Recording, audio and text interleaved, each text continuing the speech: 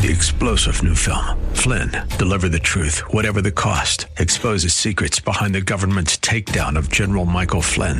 Flynn knew what the intel world had been up to. He ordered the first audit of the use of contractors. This set off alarm bells. He told the truth. He was the most dangerous person for Donald Trump to hire. They had to get rid of Flynn. Flynn, deliver the truth, whatever the cost. Available now. Watch it today. Go to salemnow.com. salemnow.com. This is SoCal Live with Scott Furrow. Join the conversation now by texting Scott in the SoCal Live studio at 213-537-3812. Good afternoon, ladies and gentlemen. Welcome back to Southern California Live, Hour 2. I'm Pastor Scott Furrow. Good to be with you today. We are together each and every day from 3 to 5. Monday through Friday, and you can get our podcast by going to our radio station website or going to Spotify and find Southern California Live, clicking subscribe, and just give us a follow. And you can always get your favorite episodes or even your not-so-favorite episodes. It's all there, and we get to do it every single day from 3 to 5. I'm glad that you're here with me today. And, you know, it's been a interesting week. Today I'm feeling, introspective. And I've got two kids, 13 and 10. And so when you have these school shootings where they go after kids, and we've talked about that quite a bit this week, you know, it creates a lot, I think. I know that if you're a parent, you've got a lot of conversation. And my kids' school had an active shooter drill yesterday, right?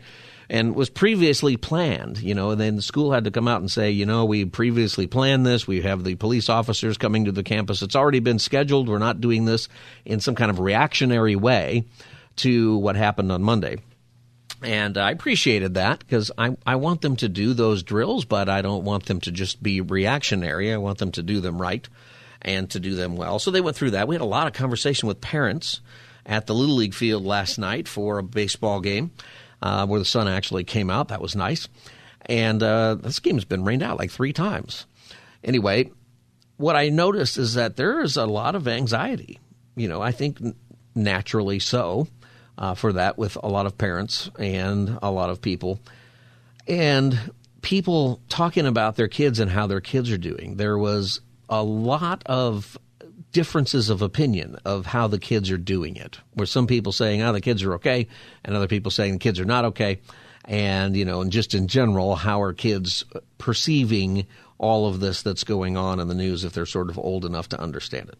I think most kids just kind of go on. You know, I don't know that hopefully they're not too, so worried about it that they can't function. You just have to move on.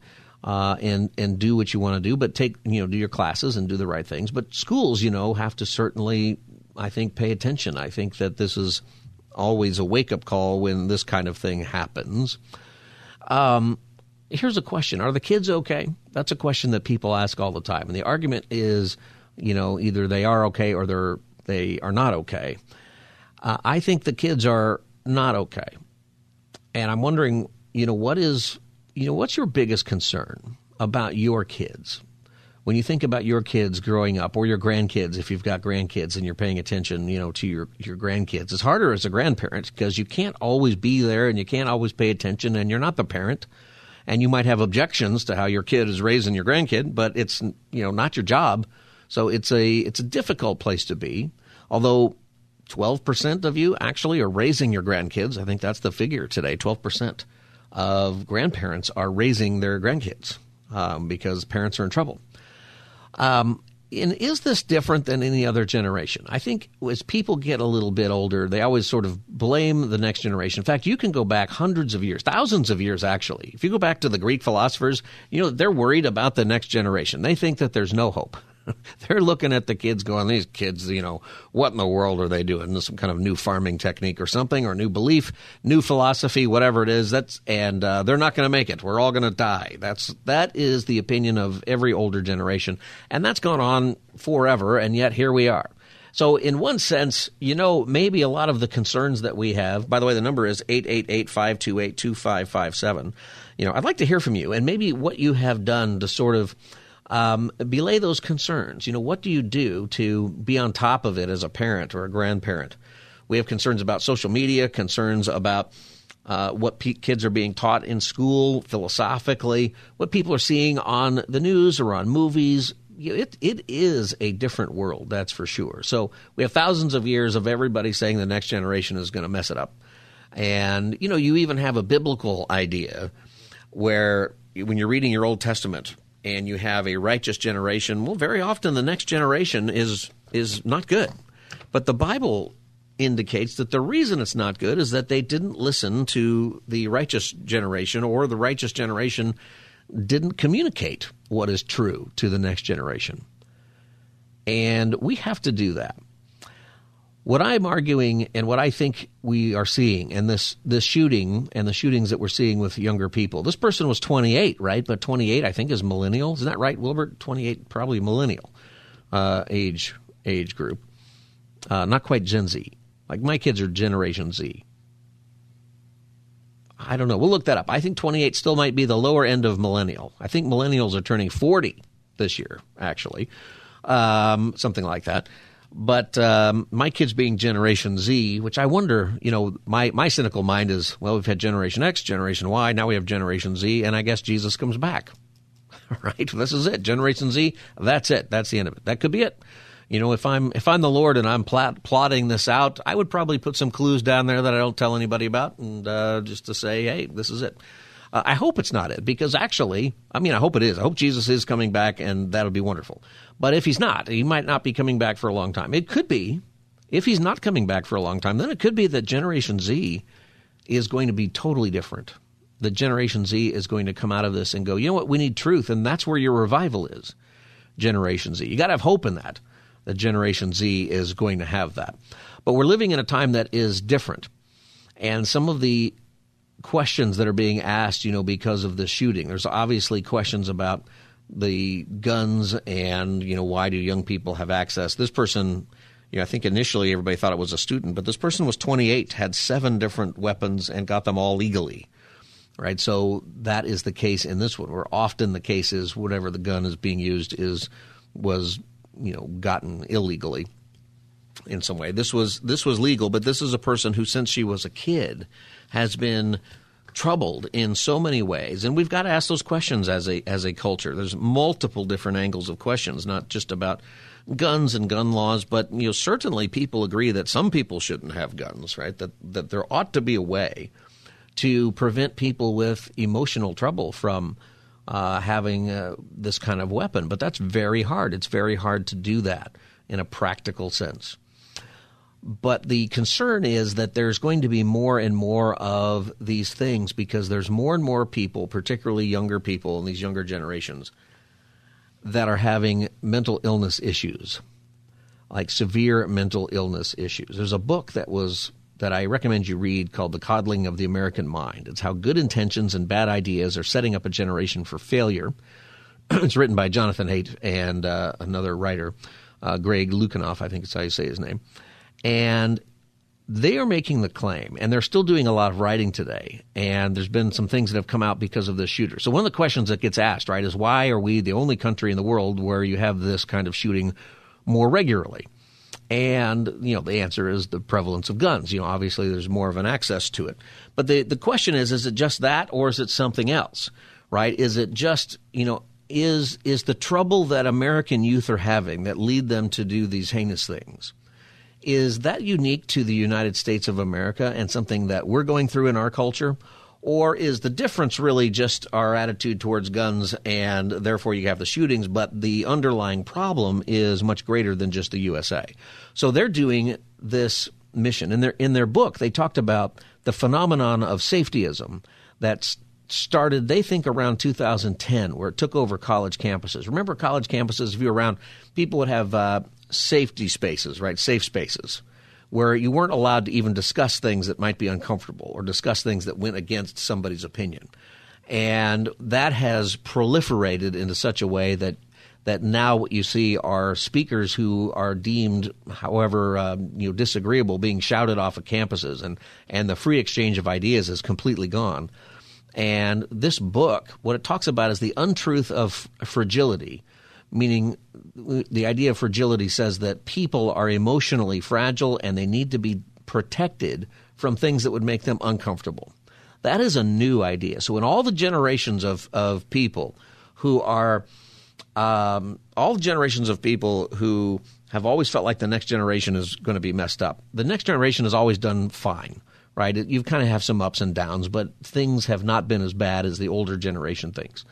What they're worried about is, and this research is discussing, that actually the next generation might be in a lot of trouble. And part of it is because we've taken away the idea that life is hard, that life can be uncomfortable, that we are trying to create spaces and environments where there is safety from anything that would make you feel bad, right? The book also talks about the untruth of emotional reasoning, and that's something else we're seeing here.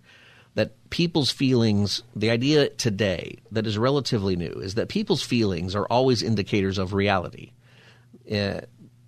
There was a word called truthiness that a comedian came up with a few years ago. Truthiness was the idea that if it feels like it's true, then you act upon it because it must be true. If it's got a certain truthiness about it, then you're going to go ahead and act on it as if it's true. And that's a huge problem, because just because something feels like it's true, it doesn't make it true. And just because you have a strong feeling, I know somebody who every time she disagrees with somebody, she'll say, well, I disagree with you. And you say, well, it's okay. I disagree with you. And she'll say, well, I feel that you're wrong. Okay. And then she goes, no, I strongly feel. That's her thing. I always strongly feel. Well, it doesn't really change it. If you feel about it strongly, well, then I guess you must be right. But I think that there's a world today that says if I strongly feel something, then I am right and you're wrong. And that is one of the things that a lot of people feel that is creating problems for people mentally, because it's not true. Just because you feel strongly doesn't make something true. And then the next one is the us versus them, the idea that if you feel uncomfortable and you feel that your opinion is right and the other person's opinion is wrong about something, then the next thing that's being taught is that that person doesn't have a right to their opinion, and they're a bad person, and they're in the evil camp because they don't agree with you. So if they don't vote the same as you, or they have some kind of nuance to whatever it is, then they're bad people. You know, we see this in our politics. We certainly see it right and left, but we see it in the right and the left, where they take on their own, right? I mean, it'll be interesting to see what happens with the political primaries with the Republicans, who Ronald Reagan used to say, the 11th commandment for Republicans was thou shalt not criticize another Republican. That's out the window. And the reason for that is because you damage whoever the ultimate candidate is so much by the time they're the candidate they're going to lose. I'd be curious about what happens on the Democratic side, because I think Biden is not going to run, as I like to say. That means there'll be a flurry of candidates pretty soon, if that really is the case. And I think they're going to argue about different things. And if you're not left enough, you're going to be bad. If you're not whatever right is enough on the Republican side, you're going to be a bad person. This is developing into an emotional problem that kids are having. And the numbers are extreme for this. The numbers of people who are, of young people who just since 2010 have increased in mental illness and in all the signs of it is very, very significant and troublesome. And the argument is that it has to do with social media, probably more than anything else, that social media is creating political dysfunction. Social media is creating relational dysfunction. And what that means is that people are unable to have normal relationships with other people like they used to have. And there's some studies that say that's true and some studies that say that that's not true. But the answer that's coming back, that continuously comes back, is that since 2010, there have been more and more studies of people having greater depression, young people, kids, greater depression, greater suicides and attempted suicides, greater admission to hospitals, and more. So in the United States, we're seeing this with it play out maybe with some of the gun violence. But the question was asked, what about countries where people don't have access to guns? Are we going to find the same thing with young people dealing with depression and suicide? And the answer is yes. And the answer is since about 2010 or 2012, it has increased in English-speaking countries, and now they're doing the same one in other countries that speak other languages, same studies, and they're expecting to find similar results, that it's going through the roof. U.S. teens with major depression since 2012. For girls, 145% increase. Boys, 161% increase. U.S. teens admitted to hospitals for non-fatal self-harm. Since 2012, girls are up 188% and boys 48%. But think about that. Girls 188%. Why is that?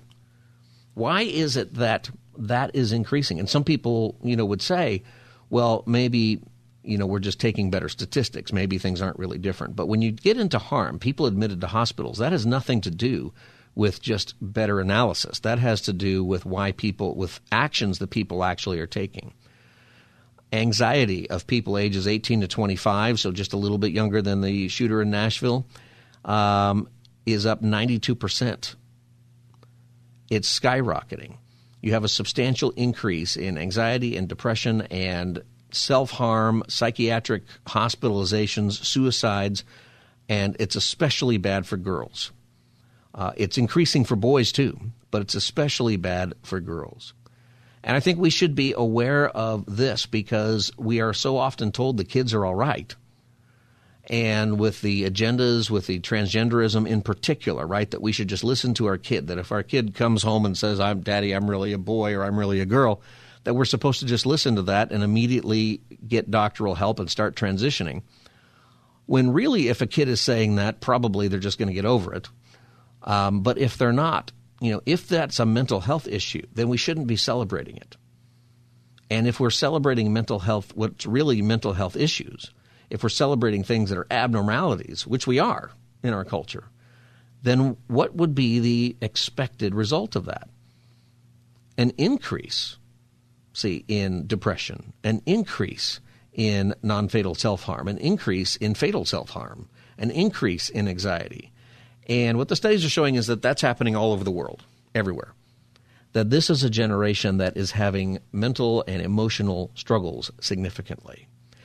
And just as a dad, I've been thinking a lot about that, right? The things that my kids have access to that we never had. If you're younger, if you're a little older, you have to realize, and maybe if you're 35 and older, 40 and older for sure, the world for a kid is not even close to the same thing as we had.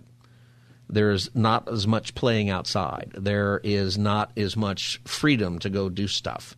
There is a lot more concern about safety and comfort in such a way that we sort of take away things that our kids do that might be kind of dangerous, but really they ought to do as long as it's safe, like within reason. For example, I used to ride my dirt bike all over town on the busiest streets. And, I did some stuff that was dangerous for sure. But just the act of riding a dirt bike on a busy street is kind of inherently dangerous for a little kid. And we didn't have helmets back then. If you had a helmet in my age, somebody would throw rocks at you. You needed the helmet because, you were a bad kid. 888-528-2557, 888-528-2557 if you want to join the conversation. What are the things that, as a parent, you think about the most? Where have you had success in dealing with these things with your kids or your grandkids? 888-528-2557. You're not a bad kid if you're wearing a helmet, but you would get teased mercilessly in my day. Now I guess everybody has to wear a helmet. But I used to do a lot of dangerous stuff. I used to be out in the middle of the desert by myself, jumping over ravines and doing all kinds of stuff. And you know what? I'm grateful for that. I'm grateful that I didn't lie in that, ravine with a broken arm or a broken leg, which could have easily happened. It probably does happen sometimes. But that's gone. That we live in a time now where even young people have not had significant experiences that challenge them, that make them think about a proper way to do a hard thing or a proper way to do something that might have some inherent danger, but something that really needs to be done. Right? There's unwise things to do, obviously, and there's stupid things to do, but there's something that's character building about being able to take some risks or do some things that are, inherently dangerous, but normal things that people would go do, like ride a bike or other things like that. That's happening around the world, particularly in Western countries. And the mental health ratings from about 2012 on are in decline in just about every country, particularly Western countries. These studies are saying, and that is significant. I think that we need to be, as parents and as the church, because I think a lot about this even from the standpoint of youth group. In youth group, if you work with kids in the youth group, you're dealing with all kinds of stuff. You're ahead of it. We put together a manual for parents once about social media, and this was a long time ago.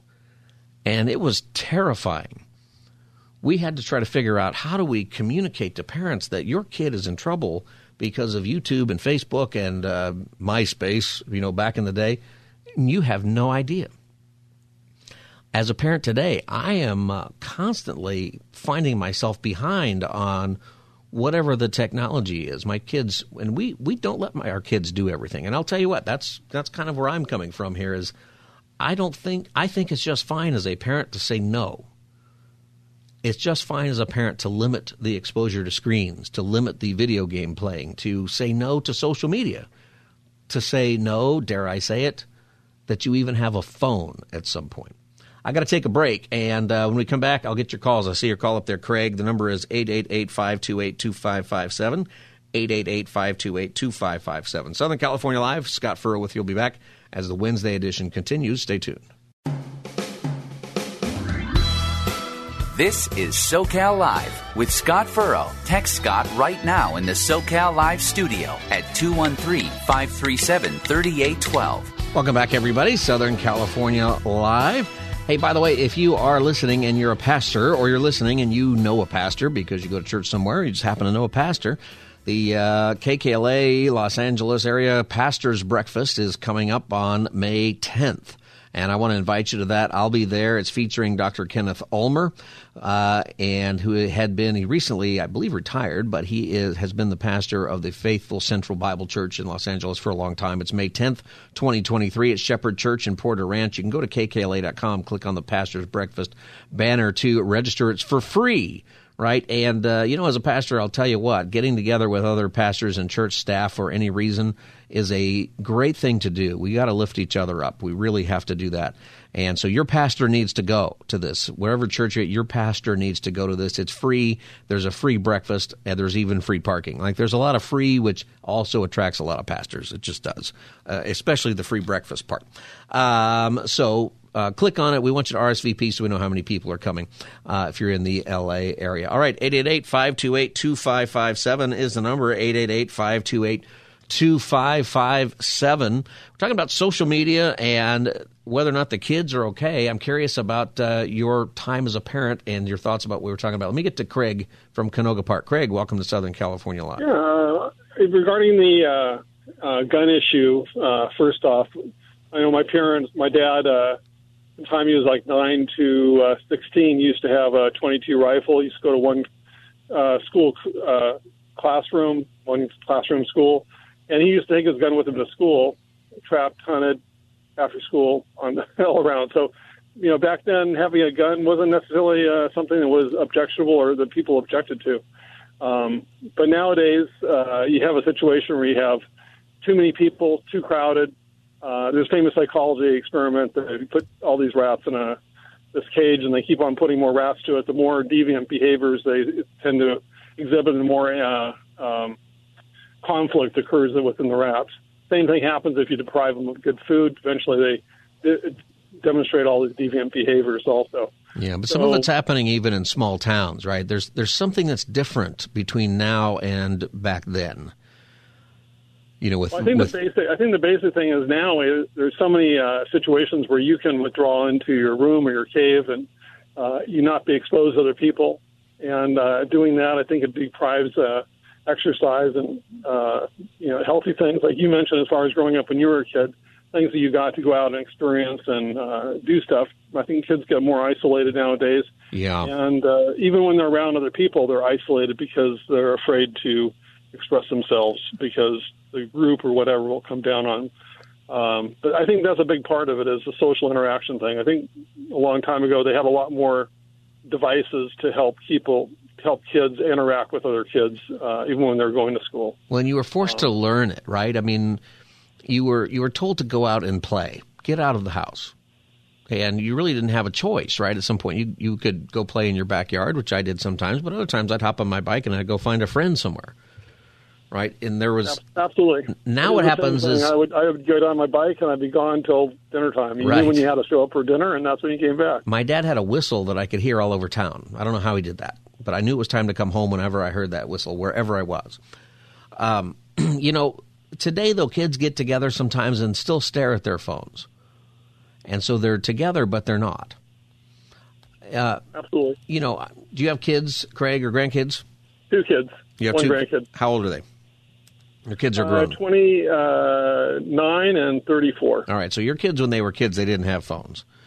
And they didn't have, the cell phone, the smartphones like we have today.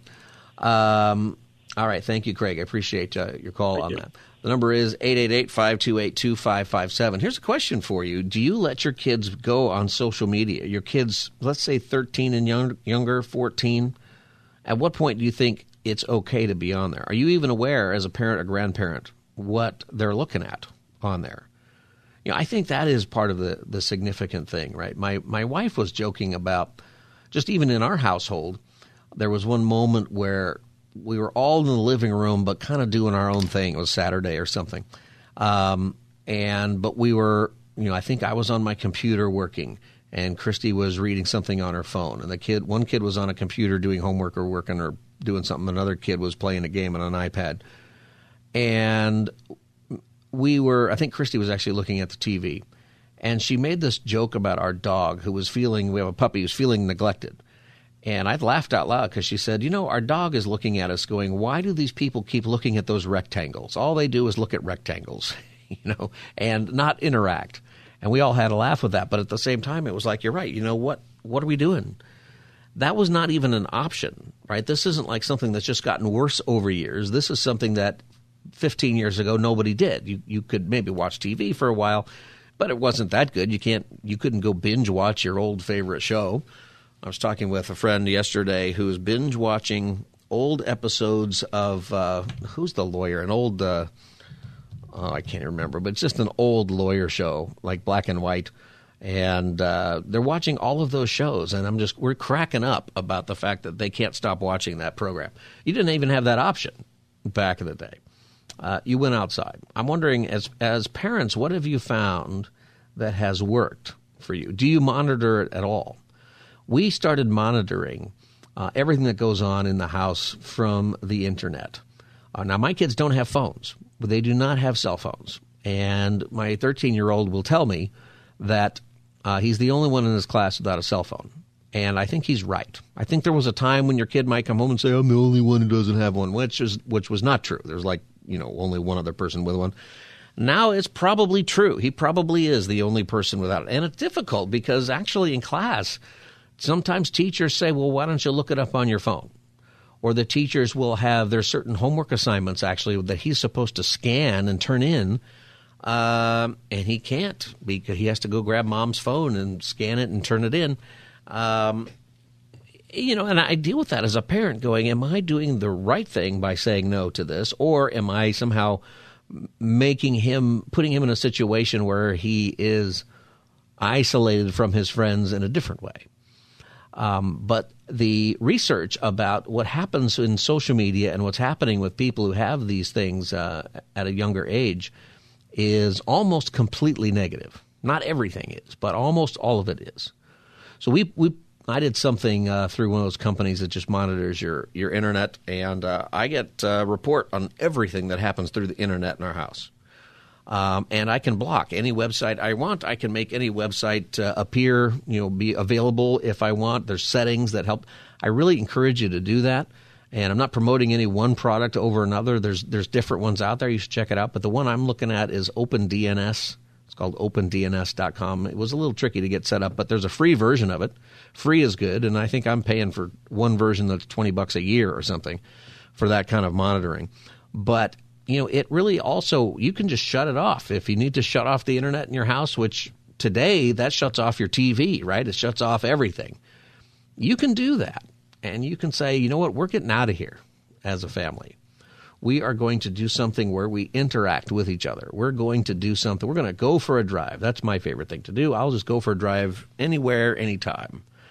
Do you find things like that you've done that have really helped? I think that in responding even to this shooting and the things that happen, we will learn, I think, a lot more about what this shooter was going through, like we always do. This one's a little different because she's 28 and and was going through some kind of therapy, apparently. Whether or not that had to do with the transgender thing, I don't know. Probably did. But she was not okay. And yet she was, and the damage that she caused, I think that we're going to have to get to a place where we are going to see that kind of thing one way or another happen more often, because the kids are isolated, because the kids are depressed, because there is anxiety, and there's no direction for truth. And I guess I'll just kind of leave you with that here, is that this is, it's a hard subject, but we've got to deal with it. We can't just turn our heads away and say, we're just going to let because I think it's going to be more and more and more until people in our country decide that they want to come to the truth, that there is a real truth, a truth about Christ. I really believe this, that you have to come back to a place where humbly and genuinely you realize that there is truth, and you can't just have your own truth, that the generations have to come back to this, that there are certain things that are true biologically, there are certain things that are true and undeniable about how the world works, and that is reality, and that there are spiritual realities too. That's what I would say, is that you coming to Christ and the kids coming to Christ in big numbers changes all of this. Without that, I don't think it happens. I think that we are going to continue to pursue very bad philosophies and in the name of freedom say that you have the freedom to do anything you want that's bad for you or the culture, and we'll even just call it good. So as parents, just one parent to another, pay attention to what's happening with your kids. And it's hard to do because it's just different. There's just a different world going on than it was for us when we were kids, a completely different place to be. And I don't think that we should think that our kid is immune. I don't think that we should think that because my kid goes to a Christian school or because we go to church, because we, whatever the reason is that, we think our family's better than some other family. You wouldn't put it that way, right? But however you compare, you can't take that for granted. You can't. There are things that your kid might be going through that are private, that they don't want to tell you about, that they're embarrassed about. They might be deliberately into something that they don't want you to know about. The whole thing about kids changing their gender at school and having sort of a double life, that's incredible that that's even possible. That's incredible that parents could be so unaware of what's happening for most of the day with their kid. But that is happening. And I think we make a mistake when we assume that that's not our kid. We should verify. We should trust our kid to the safe place of trusting a kid, but it's okay to trust and verify. And I think if you have the right relationship, I think you can figure that out. All right, I got to take a break. The number is 888-528-2557 if you want to join the conversation. This is Southern California Live. I'll be back as the Wednesday edition continues. Stay tuned. This is SoCal Live with Scott Furrow. Join the conversation now by texting Scott in the SoCal Live studio at 213-537-3812. Welcome back, everybody. Southern California Live. Scott Furrow with you, 888-528-2557. Remember about a year ago that pro-life pregnancy counseling centers were being attacked and bombed, some of them pretty severely. And it started to happen right after, it was before the actual Supreme Court decision that reversed Roe versus Wade. In fact, it happened immediately after the leaked copy of it. Remember that it leaked first. Somebody leaked out the copy of it. We still don't know who that is. I think they even gave up the investigation, if I recall correctly. They never discovered who leaked it. Anyway, right after that, pro-life pregnancy counseling centers were attacked all over the country. Some were firebombed. One in Wisconsin was firebombed, and many of them were spray painted One of them says, if abortions aren't safe, then you aren't either. Lots of threatening language and things like that. There were websites that were put up. This is what creates a problem for me a little bit with why it took so long to find somebody. Because if you're putting up a website and saying and asking people to attack these centers and putting up a whole bunch of threatening information, you don't just do that anonymously. You have to give somebody your name somewhere to put that up there. Maybe I'm wrong about that, but I feel like through some kind of computer forensics, they should have been a lot quicker at figuring out who might be involved with this and that. Anyway, they arrested a guy for doing it who is a PhD scientist, graduated from University of Wisconsin. And when he's not doing that work, he is part of an Antifa group or Antifa-like group. And they caught him because apparently as he was firebombing the center, he was also eating a burrito, and he left half of it there, and they got him on DNA.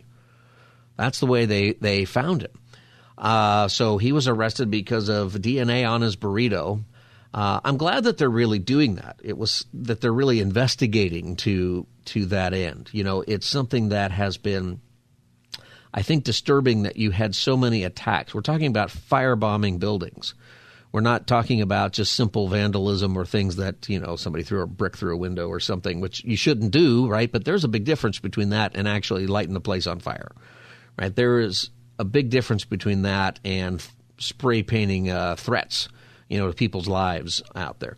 Anyway, he was arrested and charged. His name's super long. I'm not going to try to pronounce it. But good for the FBI. They went out and got this guy. And I guess that goes to show you, if you get a burrito, you should eat the whole thing.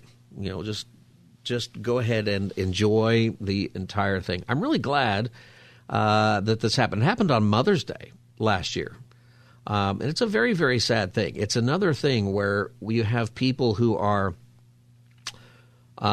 just trying to do what they believe is right, which I believe that they're right in these clinics. Certainly these are pro-life clinics, so they don't recommend abortions. And the thing is that a lot of women who go into these clinics, even if they are hoping to get an abortion or if that's their intent, one of the ways that causes people to choose not to get an abortion is when they see an ultrasound of the baby.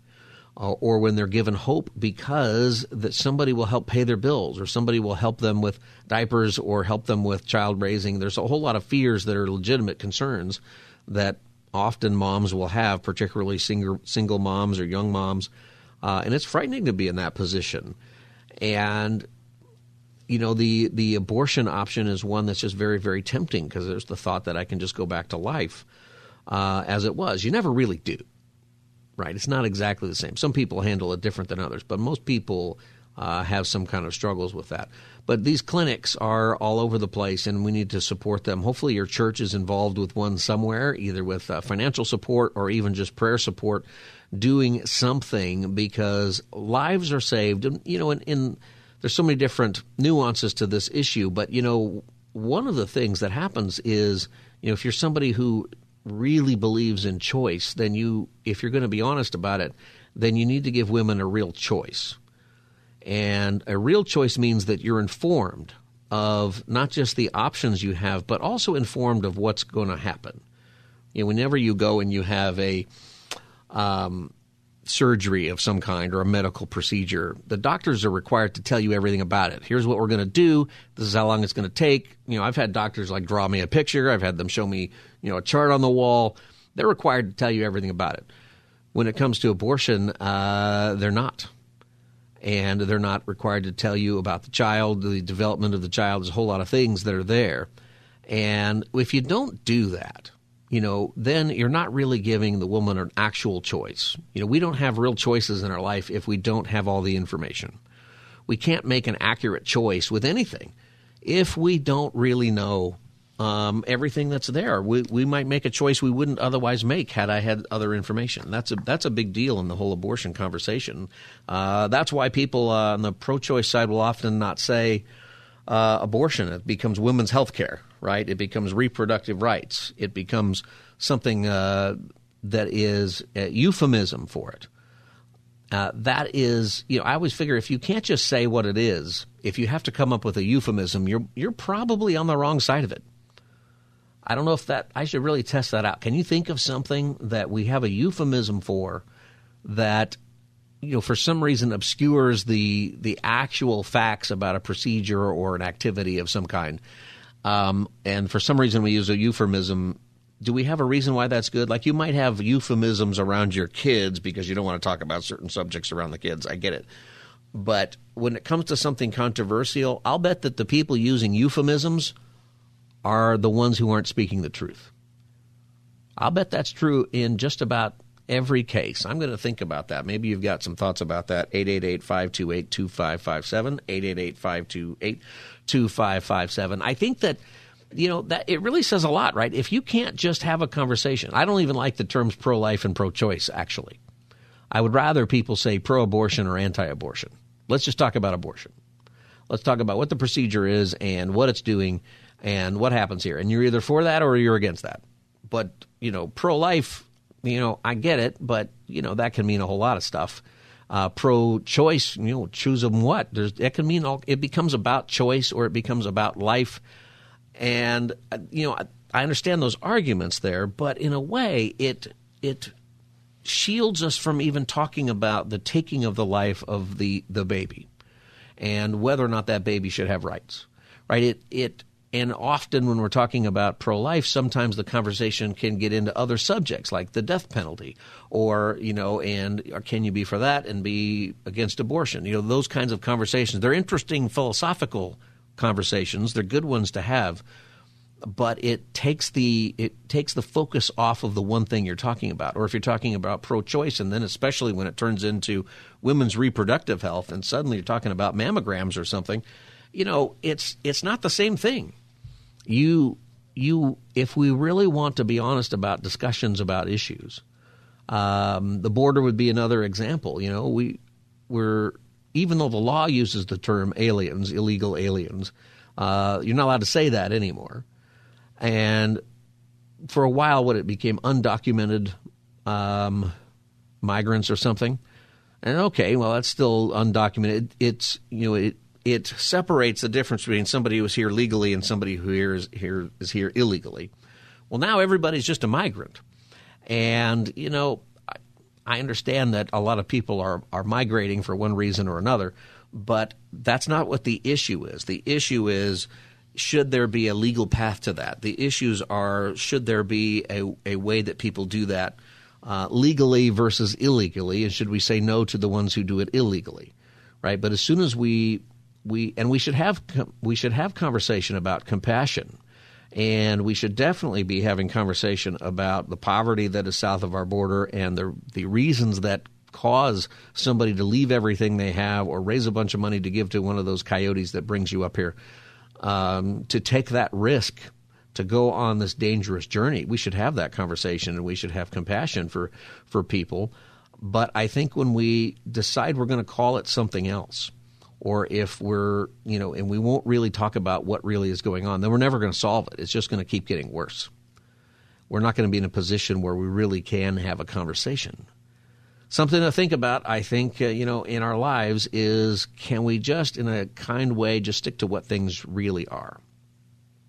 Hey, we got Easter coming up, and we'll talk about Palm Sunday. We have, of course, this weekend. On Friday, we're going to begin something on our show, and you can get a head start on it if you'd like to at kkla.com. It's called 6 Steps to Easter.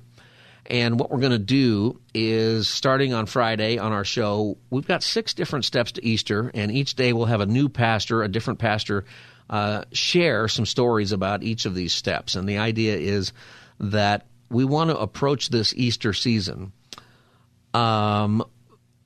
not just in a way where we're just going through the motions religiously, right, where we're just going through Passion Week or Holy Week or Easter vacation or whatever it is you call it. We're doing something intentional. I think that's something really, really important. So there's an acronym, Easter, E-A-S-T-E-R, and those are the 6 steps, okay? That's where we get 6. So the first one is examine. It's examine, admit, sanctify, transform, exalt, and reflect. And each day we're going to have a pastor that I interviewed be on our program, share with us how to do that and how that relates to inviting your friends to church or investing in the people that God has placed in your life. I want to encourage you to participate in that. You can get a head start by going to kkla.com now and clicking on the 6 steps. And we've actually already recorded it so you can watch it on video.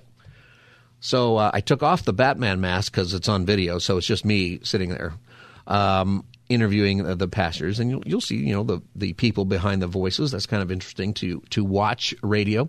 But I really want you to take a look at that and to approach Easter in a way that is not just going through the routines of it, but instead saying, you know what, Lord, examine my heart, examine who I am, and confess your sins, and talk about growing in your faith, and really work through these things. Easter is an opportunity, a reminder of why it is that we're Christians, why it is that we're here, and we should take that, I think, very, very seriously. So this is a tool that will help you, and of course we'll be talking about different things in our show coming up beginning on Friday. So check it out, kkla.com, click the Passion Week 2023 6 Steps, and you can check that out right now. Also, the Pastor's Breakfast is on there coming up in May, so check that out as well for you if you're a pastor or you're a pastor. All right, we're done for the day. Thanks for listening to Southern California Live. I'm Pastor Scott Furrow. I'll be back tomorrow from 3 to 5. God bless you. Have a great day. 3-star General Michael J. Flynn, head of the Pentagon Intelligence Agency, knew all the government's dirty secrets. He was one of the most respected generals in the military. Flynn knew what the intel world had been up to. He understood its funding. He ordered the first audit of the use of contractors. This set off alarm bells. The explosive new documentary, Flynn, Deliver the Truth, Whatever the Cost, uncovers the facts behind this scandal. Flynn told the truth. He was the most dangerous person for Donald Trump to hire. I find out the worst enemy that I'm going to face in my life is right here in America. They took my assessment and they wanted me to change it. And I was like, I'm not changing it. They had to get rid of Flynn. With in-depth interviews, archival footage, and never-before-seen personal records of the man behind the headlines. I just felt like I was drowning. Flynn, Deliver the Truth, Whatever the Cost. Available now. Watch it today. Go to salemnow.com. salemnow.com.